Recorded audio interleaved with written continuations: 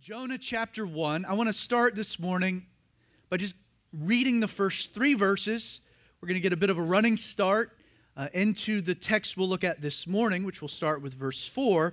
First 3 verses, just a running head start. Now the word of the Lord came to Jonah, the son of Amittai, saying, "Arise, go to Nineveh, that great city, and cry out against it, for their wickedness has come up before me." But Jonah arose to flee to Tarshish from the presence of the Lord. Don't make fun of me for saying Tarshish. It's a terrible word. You stand up here and try to say Tarshish over and over and over again. It's like God's joke to every pastor who's ever taught through the book of Jonah, Tarshish. So Jonah found a boat going to Tarshish. He paid the fare and he went down into it to go with them to Tarshish from the presence of the Lord. Before we get to verse 4, one of the most striking elements, the most striking things about this story in particular, the story of Jonah, is how the entire trajectory of this man's life ends up being derailed by one stupid decision. I mean, up until verse 3, Jonah has been a godly man. He's been a godly man in every sense of the word. As a Gentile, he hadn't been born into the faith. Instead, at a young age, he had made a decision to reject the world around him and become part of God's family, God's people. In our very first study, we noted that Jonah came to a saving faith through the ministry of the prophet Elijah. He then moved to the northern part of Israel, the northern kingdom, saved by Elijah, then discipled, mentored by Elisha. Like in his own right, Jonah was a great spiritual leader. Up until this text, the man's been on it. He's lived a life of faithfulness, of ministry. He's beloved by the people. He'd become a counselor to kings. And yet, in spite of a wonderful legacy and a great life, his disobedience to this one command of God changed everything. And don't miss that. It seems like an obvious point, but many do. Understand, faithfulness is only meaningful as it relates to the present. It's simply a reality that an entire life of faithfulness can be derailed by one foolish action today. This isn't rocket science. Let me just give you a quick example. If tonight you end up cheating on your wife, do you think that all of your years of marital faithfulness is going to lessen that offense? Or for that matter, the consequences? Honey, it was one mistake. I mean, we've been together for 10 years. I've been faithful for 10 years. Yeah, right. Like the hammer's fallen in a heartbeat. Faithfulness is only meaningful as it relates to the present. And this should be a warning to us all that even a sterling reputation can be completely tarnished by one poor decision that you make today. You realize you can ruin your life today? That's a warning. This is why the Apostle Paul writes in Philippians 3, verses 13 and 14. He says, "Brethren, I do not count myself to have apprehended." There's a lot of things I don't know, but this one I do. "Forgetting those things which are behind and reaching forward to those things which are ahead, I, Paul, press towards the goal of the prize of the upward call of God in Jesus Christ." Paul realized something we should. That the only thing that really mattered was what he did in the present, today. As such, Paul, he forgot what was behind. And he reached forward to what was ahead by pressing towards the goal of the prize of the upward calling of God. Not only did such an outlook liberate Paul from some terrible things he had done in his past, Paul had done some terrible things. He had killed Christians, had held the coats as they stoned Stephen to death there in Jerusalem. The guilt, the condemnation, all of the things Paul no doubt carried, like that would have weighed him down. He's like, every day I've got to forget those things which are behind, the bad as well as the good. You see, this perspective, it served as a reminder that Paul couldn't live on the victories of yesterday when facing a fresh new set of battles today. Nor can you. It's sad. It's actually part of this epic tragedy. But Jonah the prophet ends up forfeiting a lifetime of faithful service the very moment he refused to obey God's command to go to Nineveh. Frankly, there should be no surprise that this decision had carried with it, fostered immediate ramifications. You notice verse 3, kind of the most dominant word that emerges. Look back at it. We read that Jonah went down. You might want to underline that, to Joppa. And then went down into the ship. This morning, as we continue the story, we'll see that he, from there, goes down into the hull of the ship, down into the sea, and ultimately down into the belly of the great fish. There's no mistaking the reality that this one decision to refuse God's marching orders took Jonah the prophet down. One author observed that every step away from God is a step down. The life running from God is a life that takes you down. Friend, of the many obvious lessons that you can take away from the story of Jonah, don't miss this obvious point. Rebelling against God by seeking to create a life apart from Him will never yield you a better life, but instead a worse one. It's the great lie. Jonah rejected God's word and then set out to flee from the presence of the Lord. And what resulted? Well, as we're going to see, what resulted was nothing but pain and suffering, not just in his own life, but anyone in proximity to Jonah. J. Allen Blair wrote, "This is the price of disobedience. No one ever goes up while disobeying God. He always goes down. And disobedience is never without misery." In our last study, we saw that Jonah was a man on a mission. Tragically, it just so happened to be a mission of the wrong variety. Though God had called him to go to Nineveh and preach the gospel, for all kinds of reasons we've already discussed, Jonah wants no part of God's plan. Not only does he reject the word of the Lord, but Jonah goes so far as to renounce his faith. Refusing to travel 500 miles north and east to Nineveh, that was one thing. But this act of boarding a ship and setting sail 2,000 miles the opposite direction reveals a lot about Jonah's heart.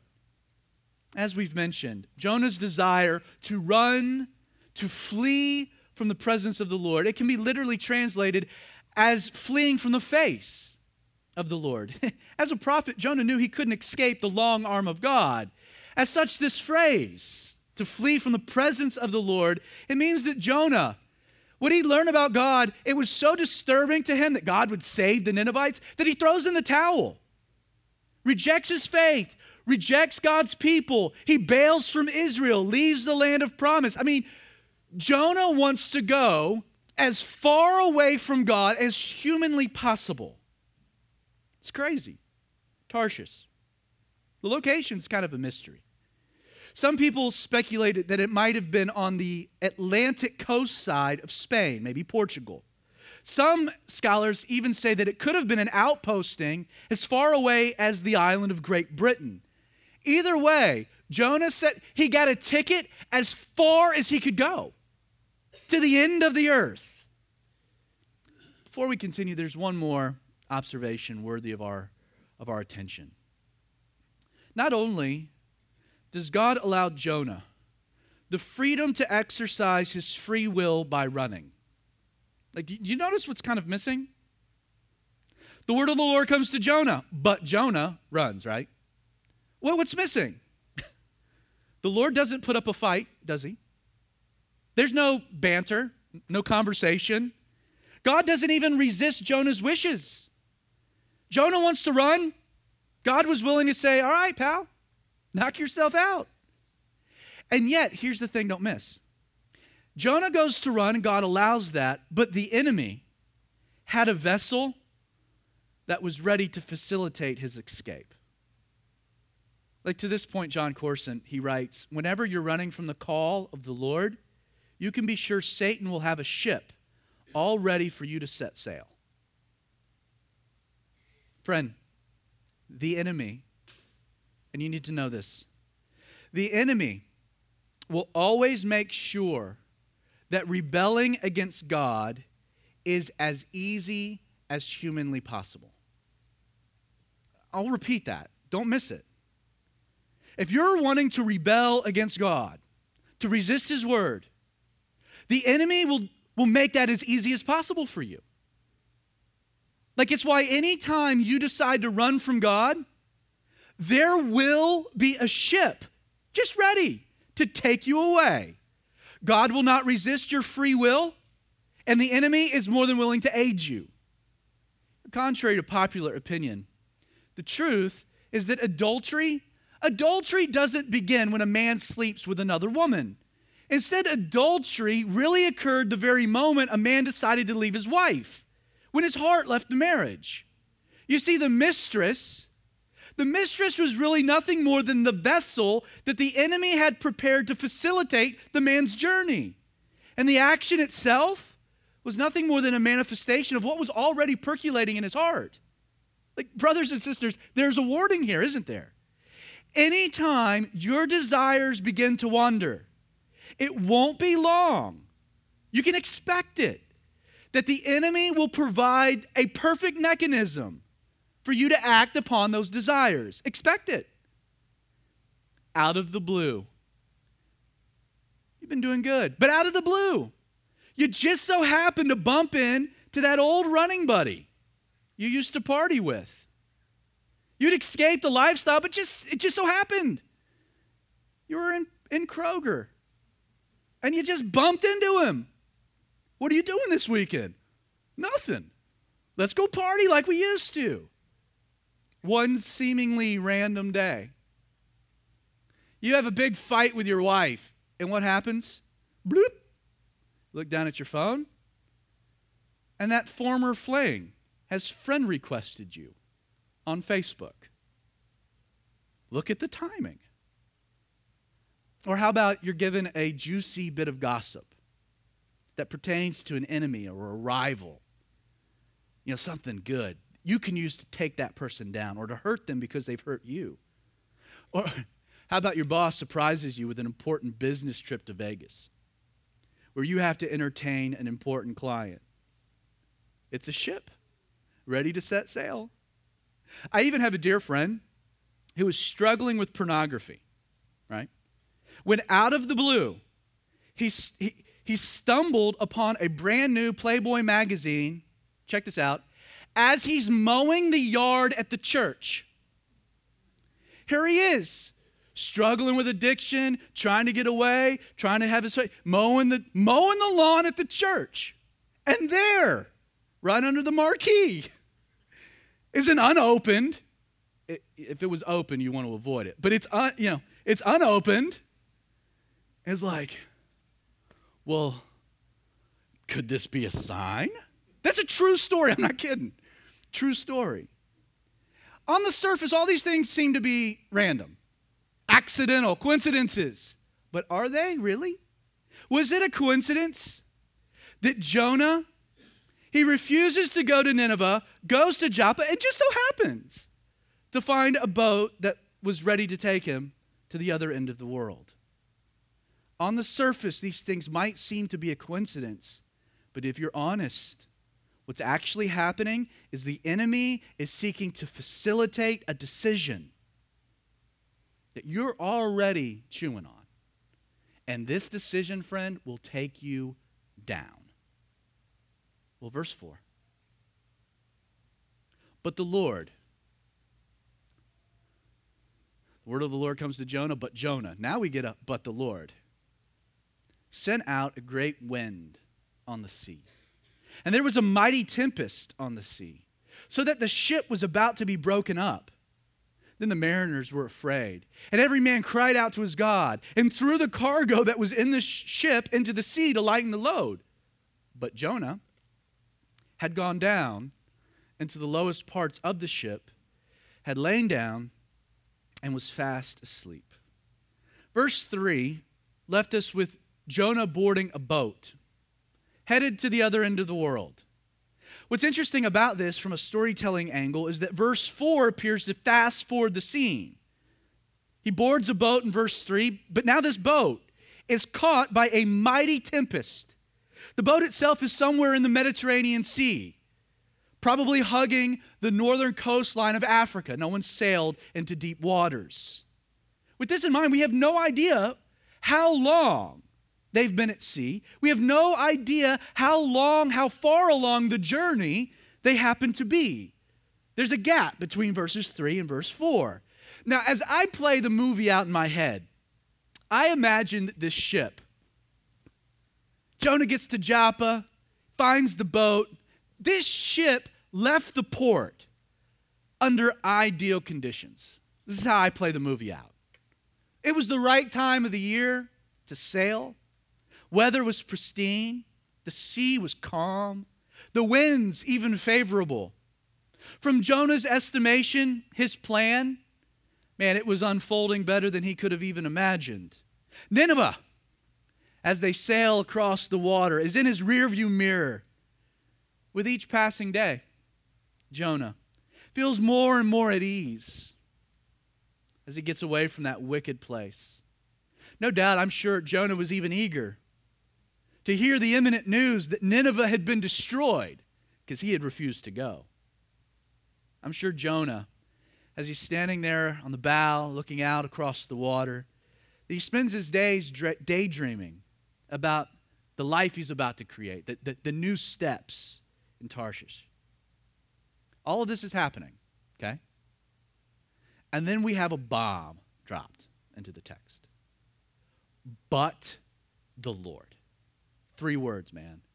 But the Lord. Anything going on in your life, and we're writing the tale, and we're like, so-and-so was doing this, and that, but the Lord.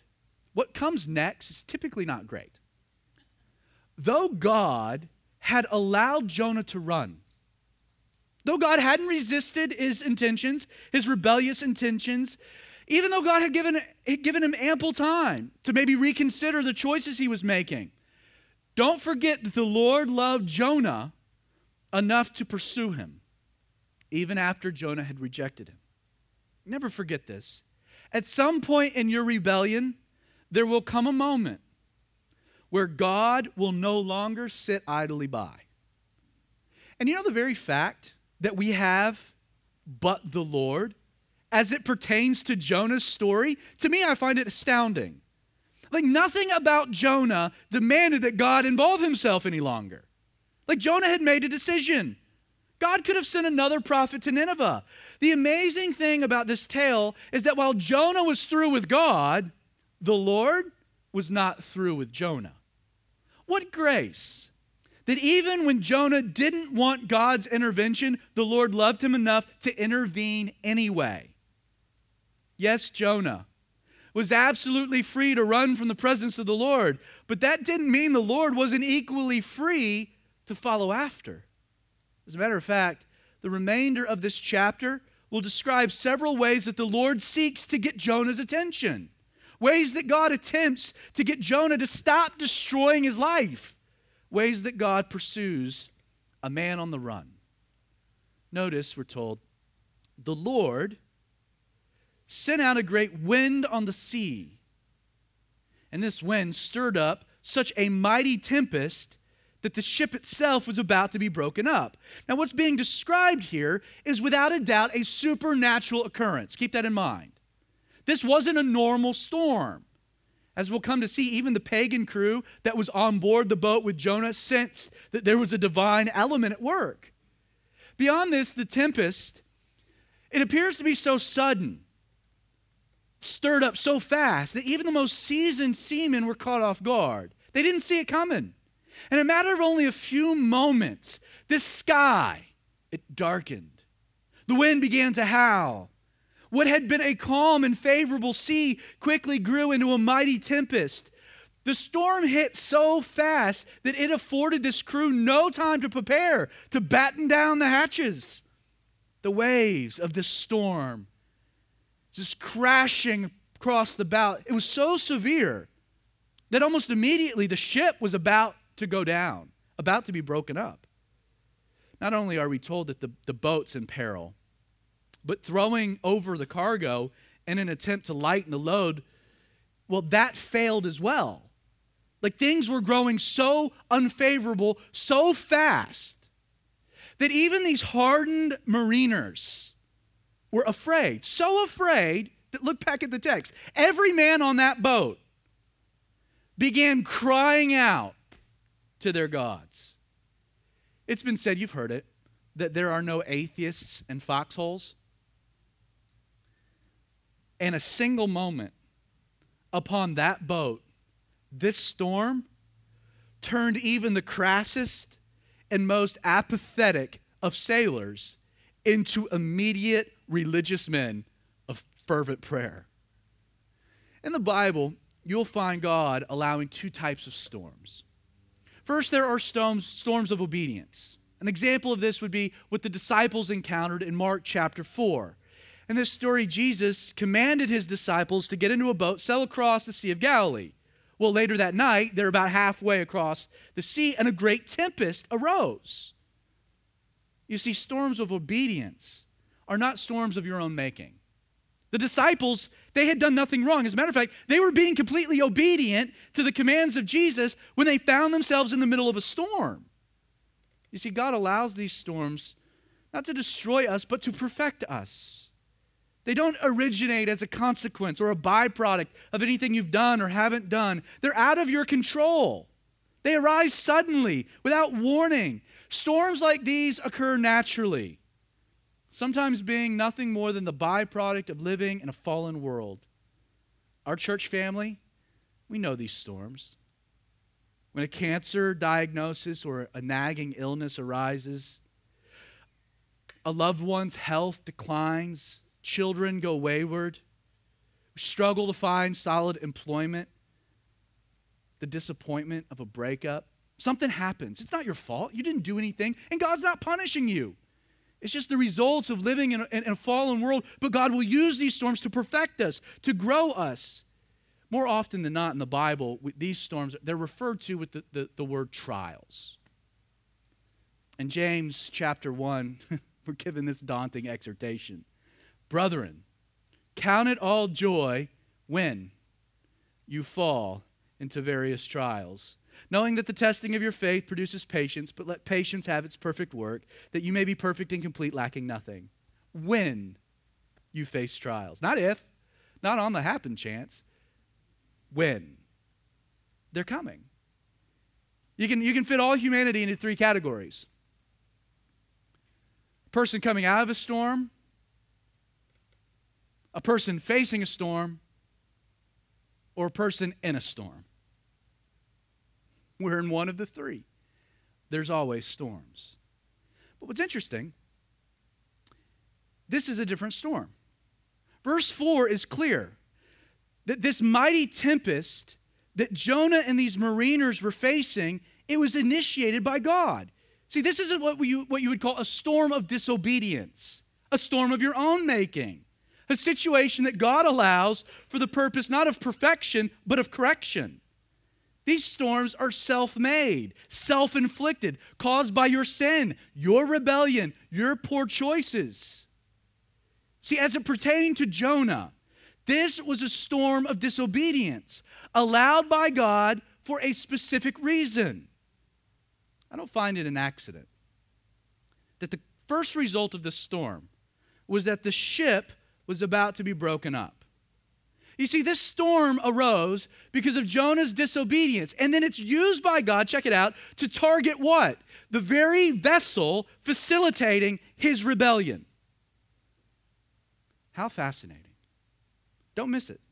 The very thing the enemy used to aid in Jonah's disobedience became the very vessel of his misery.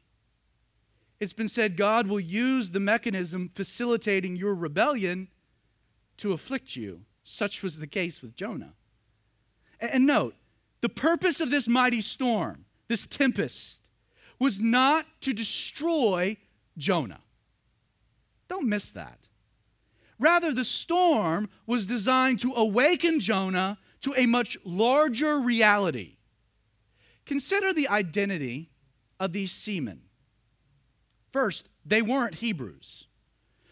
In no instance historically were the Hebrew people ever nautical. They weren't a seafaring folk. Instead, it's likely these mariners were Gentiles, specifically Phoenicians. Think about that for a minute. God wanted Jonah to save the Ninevites. It's why he commissioned Jonah and sent him there. These Gentile pagan Ninevites. And yet Jonah's on a boat heading the opposite direction because he preferred those Ninevites perish. Now, because of his actions, we find another group of Gentiles about to die. He ran because of his hatred of these Gentile Assyrians. Now he finds himself on a boat, and a bunch of other Gentiles are about to die, about to perish. It's almost as though God is trying to get Jonah to personalize the results of his rebellion. Once again, the movie, as it plays out, here's Jonah. The tempest, the storm, the wind, the waves. He's looking around at frantic men that don't scare easily. Men who are freaked out, convinced that they're about to meet a certain death. And you know what should have happened in that moment as he's looking around the bow? Knowing that the storm is there because of him. His heart should have been stirred. You see, God loved these Gentile mariners. He loved them as much as he loved the Ninevites. In a practical way, God is wanting Jonah to be moved to compassion and the presence of men lost, facing the prospects of death and judgment. And don't forget what's happening on deck, right?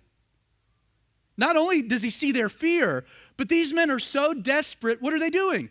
They're crying out to false gods, praying that these false gods would save them.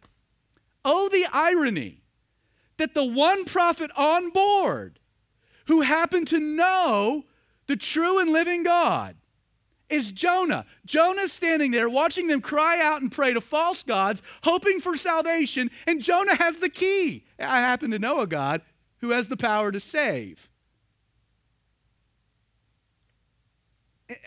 In this moment, I think Jonah is very aware that he's being given a second chance to make the right decision. What could have Jonah done? He could have repented right there, you know? Faced with the storm, fallen to his knees, cried out to the Lord. Could have called out for salvation. Seen the wind and the waves cease immediately. Could have led these men to the Lord, had them turn the ship around, go back to Joppa. How sad that upon seeing the tempest, the practical needs of these fearful men around them, even being given a second chance, seeing their spiritual desperation, knowing that they were all likely to drown in the sea, instead of humbling himself and repenting, what do we read? But Jonah says, to heck with this. He goes down to the lowest parts of the ship. He lays down. He goes to sleep. How calloused, really. Jonah knew why the tempest had arisen. He knew that the crew was likely to be innocent bystanders, but he doesn't give a flip. Doesn't care. In the Hebrew, this word translated fast asleep, it means that Jonah was in a deep sleep. Like there are some commentators that even point to verse 5 as evidence that Jonah was oblivious to the needs around him, that he's missing the chance to be a witness out of ignorance. I completely disagree. It's the tempest, then Jonah acts. It's how the structure in the Hebrew unfolds. See, I think Jonah's intentions here are more sinister than just being ignorant. Like what Jonah does here is completely intentional. This man had rejected the grace that God wanted to demonstrate through him to the Ninevites. That's why he's on the run. Now, he doesn't care about these mariners who are about to perish on his account. Like Jonah's disregard for some had now morphed into a disregard for all. Friend, you need to know that this is what resisting grace does in the heart of a person. You see, the person who closes their fist to God's grace will find it then impossible to share anything but hate to those they encounter. Well, you can understand, right? Jonah may be resisting sharing grace to wicked Assyrians. I mean, they did deserve judgment, right? I mean, there's part of it going back to our first study where Jonah's given this command. It's like, I don't know. They're really bad people. Like, they don't deserve grace at all. But this is what's interesting. Now he is failing to demonstrate kindness to a group of men who've done nothing wrong. Do you catch that? These Phoenician Gentile seamen were completely innocent. And Jonah has no excuse for not being God's instrument, for not acting. Though this tempest was designed by God to awaken Jonah to that reality, to stir his heart for compassion towards the lost, because Jonah is unwilling to relent. This is what the storm ends up doing. It only served to harden him even further in his resistance. Once again, while no one would have blamed God, right, at this point, you and I, good thing we're not God, but if it had been us, I'm like, dude, I'm out. Jonah, it ain't worth it anymore. Like, I would have thrown my hands up in disgust. I would have ended my pursuit of a man that brazen. But not so with the Lord. That's what's interesting. Like, if the storm failed to get through to Jonah, maybe something else will. Look back, verse 6. So the captain came to him and said, "What do you mean, sleeper? Arise, call on your God. Perhaps your God will consider us so that we may not perish." And they said to one another, "Come, let's cast lots that we may know for whose cause this trouble has come upon us." So they cast lots, and the lot fell on Jonah. And they said to him, "Please tell us, for whose cause is this trouble upon us? What is your occupation? Where do you come from? What is your country? Of what people are you?" So Jonah said to them, "I'm a Hebrew. I fear the Lord, the God of heaven, who made the sea and the dry land." I'm sure you do. Then the men were exceedingly afraid. And they said, "Why have you done this?" For the men knew that he had fled from the presence of the Lord because he had told them. Then they said to him, "What shall we do to you that the sea may be calm for us?" For the sea was growing more... someone help me. Tempestuous, thank you. This sea, right? It grows worse. The situation becomes all the more serious. Once again, you jump back into the movie. People throwing cargo over. They've got their life vests on. You know, they're battening down things. They're freaking out. They're on their knees praying. Like, everything is just, this scene is chaos. But the captain, as he kind of surveys what's going on, something seems odd. Like, there's one part of the scene that doesn't fit. While all of the men are fearful, desperate, crying out to their gods to be saved, where's Jonah? He's sawing logs down in his hammock in the bottom of the boat. He's not freaked out. He's not desperate. He's not afraid. In fact, his actions show total indifference to their fate. See, at some point, the captain, he runs up, he comes to Jonah, presumably wakes him from his slumber. "What are you doing, sleeper?" And then he challenges his apparent apathy. He commands him, "Arise, get up, start calling on your God, believing maybe your God will save us." You know you're in rebellion when it's unbelievers exhorting you to pray, right? Like, you've descended down to a point when it's the unbelieving world around you be like, bro, I don't know what's going on. You should really pray. Once again, we have no idea how long the scene unfolds, but there are two things certain. One, Jonah likely refused the captain's orders and remained totally disengaged. And two, the desperation of the seamen intensified. Like, here they are, they're convinced this mighty tempest of a divine nature, it's about to take them down. They need to know why. They cast lots. No idea what that means, really. Probably not dice, but some way of determining the future, or trying to get God to speak. But they cast lots to determine the man. Find out why this is happening. Now imagine the moment. The lot falls on Jonah. You know, they go down, they get a bunch of straws, they cut them up. Who's going to draw the short straw? You know, and there's Jonah with the little nub. Whoops. Like, here he is. All eyes are now on Jonah. He's been discovered. He can't hide.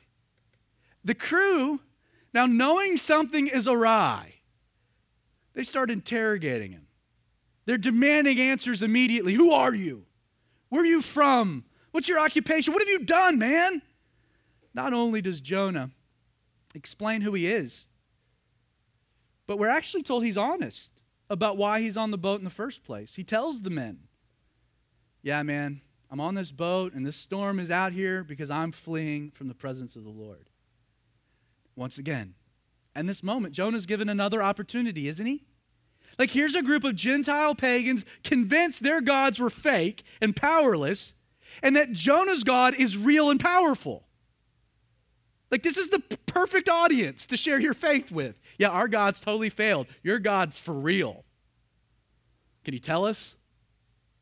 Like, what do we need to do now? Like, the twist of the story is here they are knowing that the storm is Jonah's fault, but now they're seeking Jonah for guidance and wisdom, but mainly deliverance. Jonah is given another incredible chance to repent, isn't he? Like, in this moment, he's caught, he's been found out, drew the short straw. He could have repented. He said, guys, I'm sorry, I've been running from the Lord. Could have fallen to his knees. The storm would have ceased. It could have gone back. And yet, Jonah is still resisting grace. Look at what he says next, verse 12. So Jonah said to them, pick me up and throw me into the sea. And the sea will be calm for you. For I know that this great tempest is because of me. Like, of all the things you can say of Jonah, there are a lot of nasty words you can use. He's not a hypocrite. You give him that. But you know what else he's not? The dude is not a coward. Like, realizing that God is clearly not going to let him run. Jonah would rather die than go to Nineveh. Like, of all the ways to die, drowning in the ocean, that's like maybe second to fire. That's the last way I'm going down, man. That's why I don't get in boats far enough from land that I can't swim back to. Like, no, thank you. Big storm, the whole thing, and Jonah's like, yeah, I'm ready to go. Just throw me in. Like, he's so stubborn. You know what's also interesting? He tells a half-truth. Like, don't forget, it's a half-truth. Yes, if they threw him overboard, the sea would be calm, they would be saved. And yet, what Jonah fails to mention is the most obvious, easiest way of dealing with it all. That his repentance would have also yielded the same result. He's like, I could repent and this would be nice, or you could throw me overboard. I'll go with option B. It's incredible that the mighty tempest is not enough to deter Jonah and his rebellion. Beyond that, witnessing the desperation of these Gentile sailors also failed to influence his perspective, and yet there's one more way that God seeks to get through to Jonah. Look at verse 13. Nevertheless, the men rowed hard to return to land, but they could not, for the sea continued to grow more severe against them. Like, think about how all of this progresses. The word of the Lord comes to Jonah. He rejects the word, goes south to Joppa instead of going to Nineveh. He boards a boat. He and the crew set sail. Ideal conditions. Without warning, a tempest strikes, places the ship, the lives of all those on board in serious jeopardy. Recognizing the divine element behind the storm, the crew, they start crying out to God for deliverance. Knowing the storm is on account of his rebellion, Jonah does nothing until he's called on the carpet. And then he's half honest with the crew. Instead of repenting, he's like, bro, just throw me overboard. Like, for a minute, I want you to think about this. Like, if we were on this boat, if we were one of the mariners, and we've just been filled in on the entire chain of events, what would you have done? To me, it's very easy. I would have immediately thrown that joker overboard as soon as he made the request. Oh, it's your fault? You want to go overboard? That'll solve the problems? All right, hoist it away. Like, there's no conversation. Like, I'm serious. Maybe that's saying something bad about me, but I'm the truth. All things considered, making that decision would be easy. Like, I've done nothing wrong here, right? But I'm suffering because of this man's rebellion. Because of his sin, I've had to toss over all of my cargo, my possessions, at a personal expense. Like, I'm not getting compensated for any of that. Like, more pressingly, I now have no doubts that his actions, Jonah's actions, it's placed my life in peril. And to make matters worse, the dude doesn't care. It's not like he's saying, I'm sorry, my bad. Like, maybe if there was some, like, we would have a conversation, I'd still throw him overboard, but maybe we'd have a dialogue. But like, he doesn't care. Like, in the very instance that Jonah suggests that the storm would cease the moment he hits the water, boom, dude's going overboard. Like, we're going to have an experiment. Maybe I tie him up, throw him overboard, and see if it happens. You know, Jonah hits the water, the storm ceases. Wow, let's row him back up. As soon as he gets out of the water, the storm turns back. Put him back in. Cut the rope. Peace, man. You're out of here. This is what I find fascinating.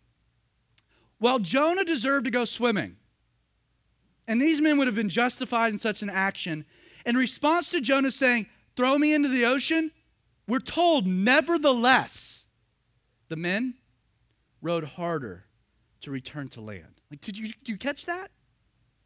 These Gentile, pagan mariners choose to demonstrate grace to a man who deserved judgment.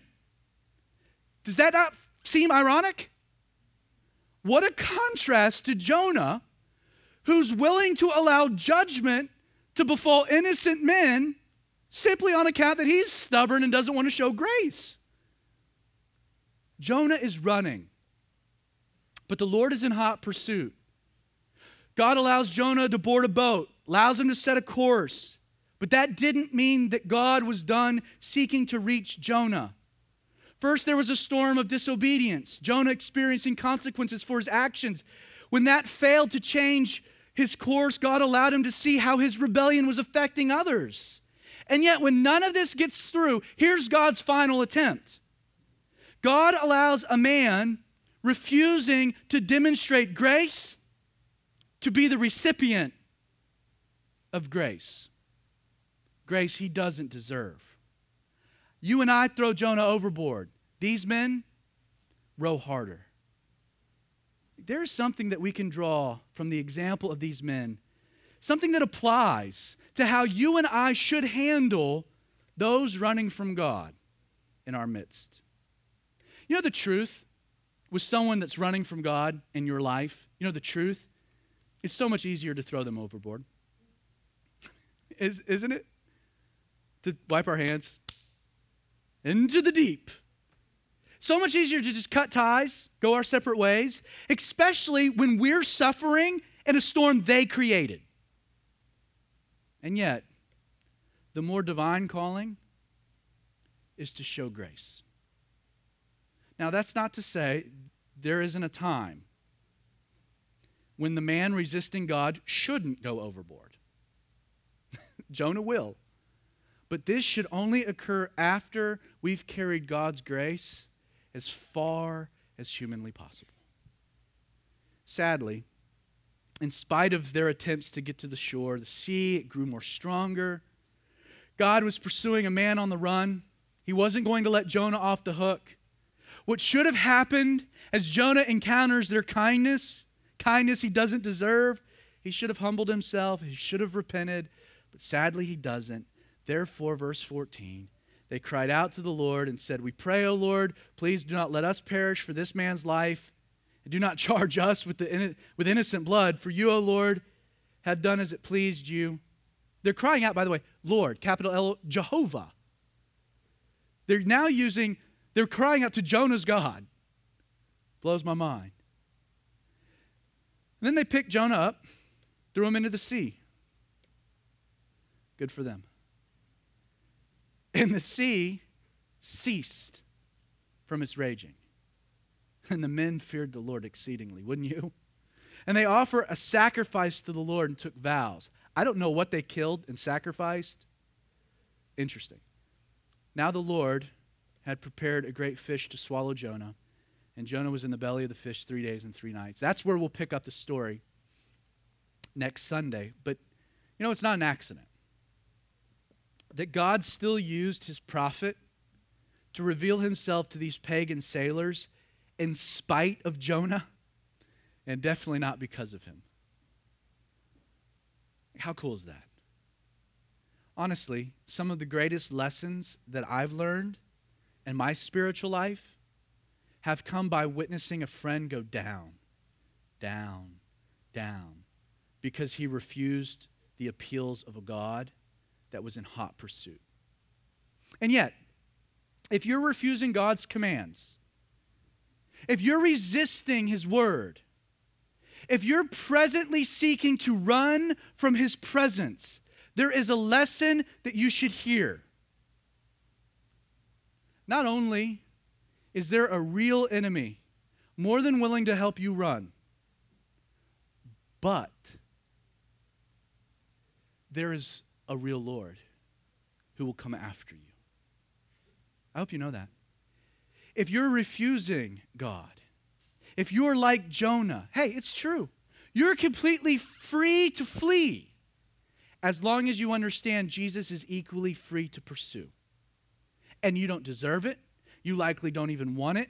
But Jesus loves you, friend, enough to not sit idly by. As long as he can, Jesus will always pursue until you breathe your last. If this is you this morning, I want you to be honest, please. Since you have made the decision to resist God's word, to run from God's will, to resist God's grace, can I ask, has your life gotten better or worse?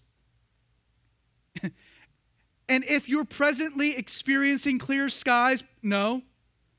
A mighty tempest is on the horizon. And it will likely strike unannounced when you least expect it. Friend, in God's love, he will not allow you to continue a journey away from him undeterred.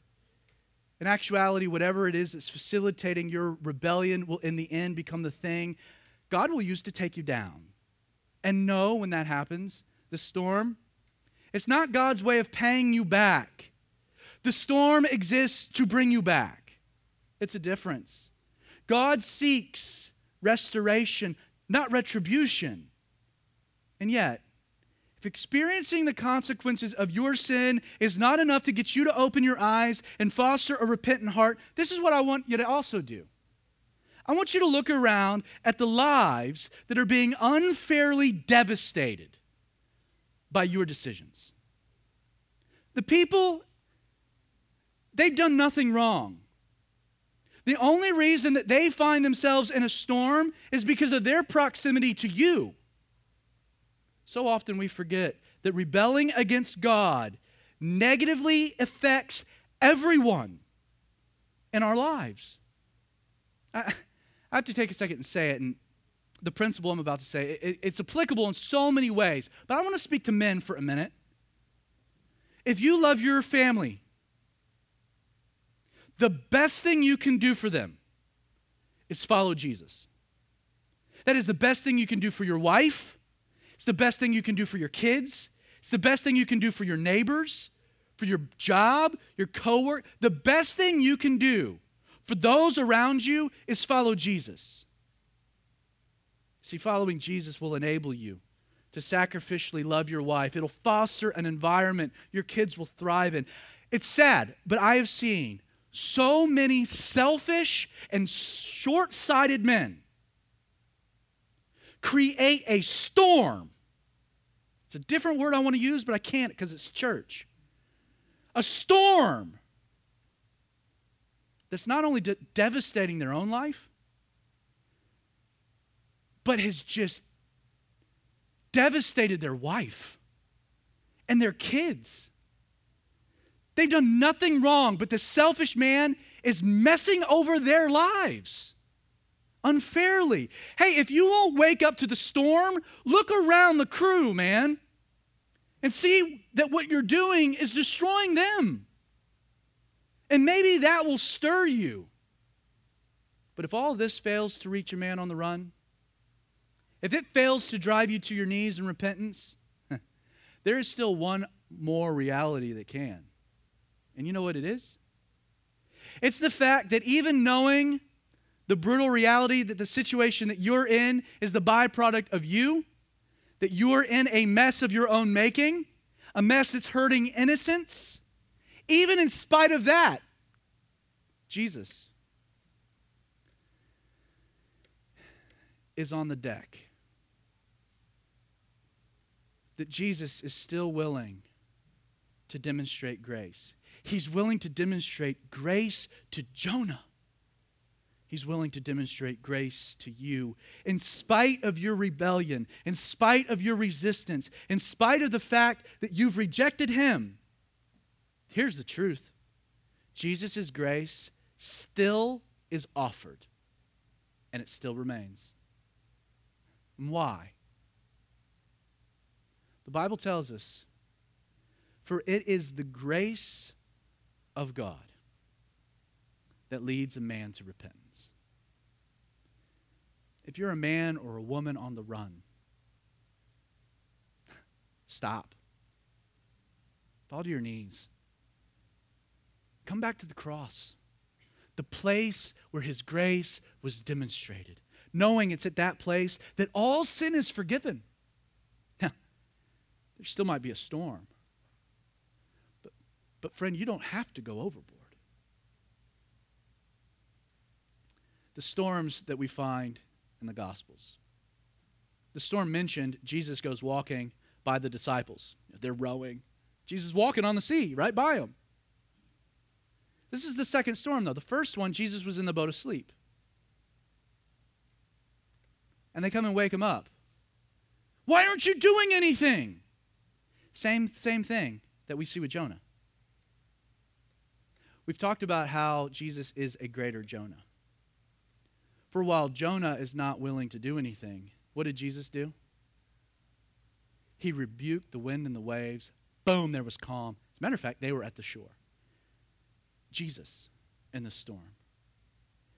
It's not that Jesus helps us through the storm. It's that Jesus is the way through the storm. So much so that when Jesus is walking by the boat, Peter's like, yo, that looks rad. Can I come? Jesus is like, come on, man. Peter gets only other person to walk on water. Now, it was just a few steps. He starts to sink. But here's the point. Peter knew something important. In a storm, it's not being in a boat or out of a boat. Doesn't matter. It's about being with Jesus. If Jesus is in the boat, stay in the boat, man. If Jesus is walking on water, you know what you should do? Get out and walk with him. Safest place to be in the storm. Jesus. Jonah resisted acting. Jesus got up and he spoke. He wants to work in your life. Don't resist his grace. Don't. You'll only go down. So, Father, we want to let that settle in.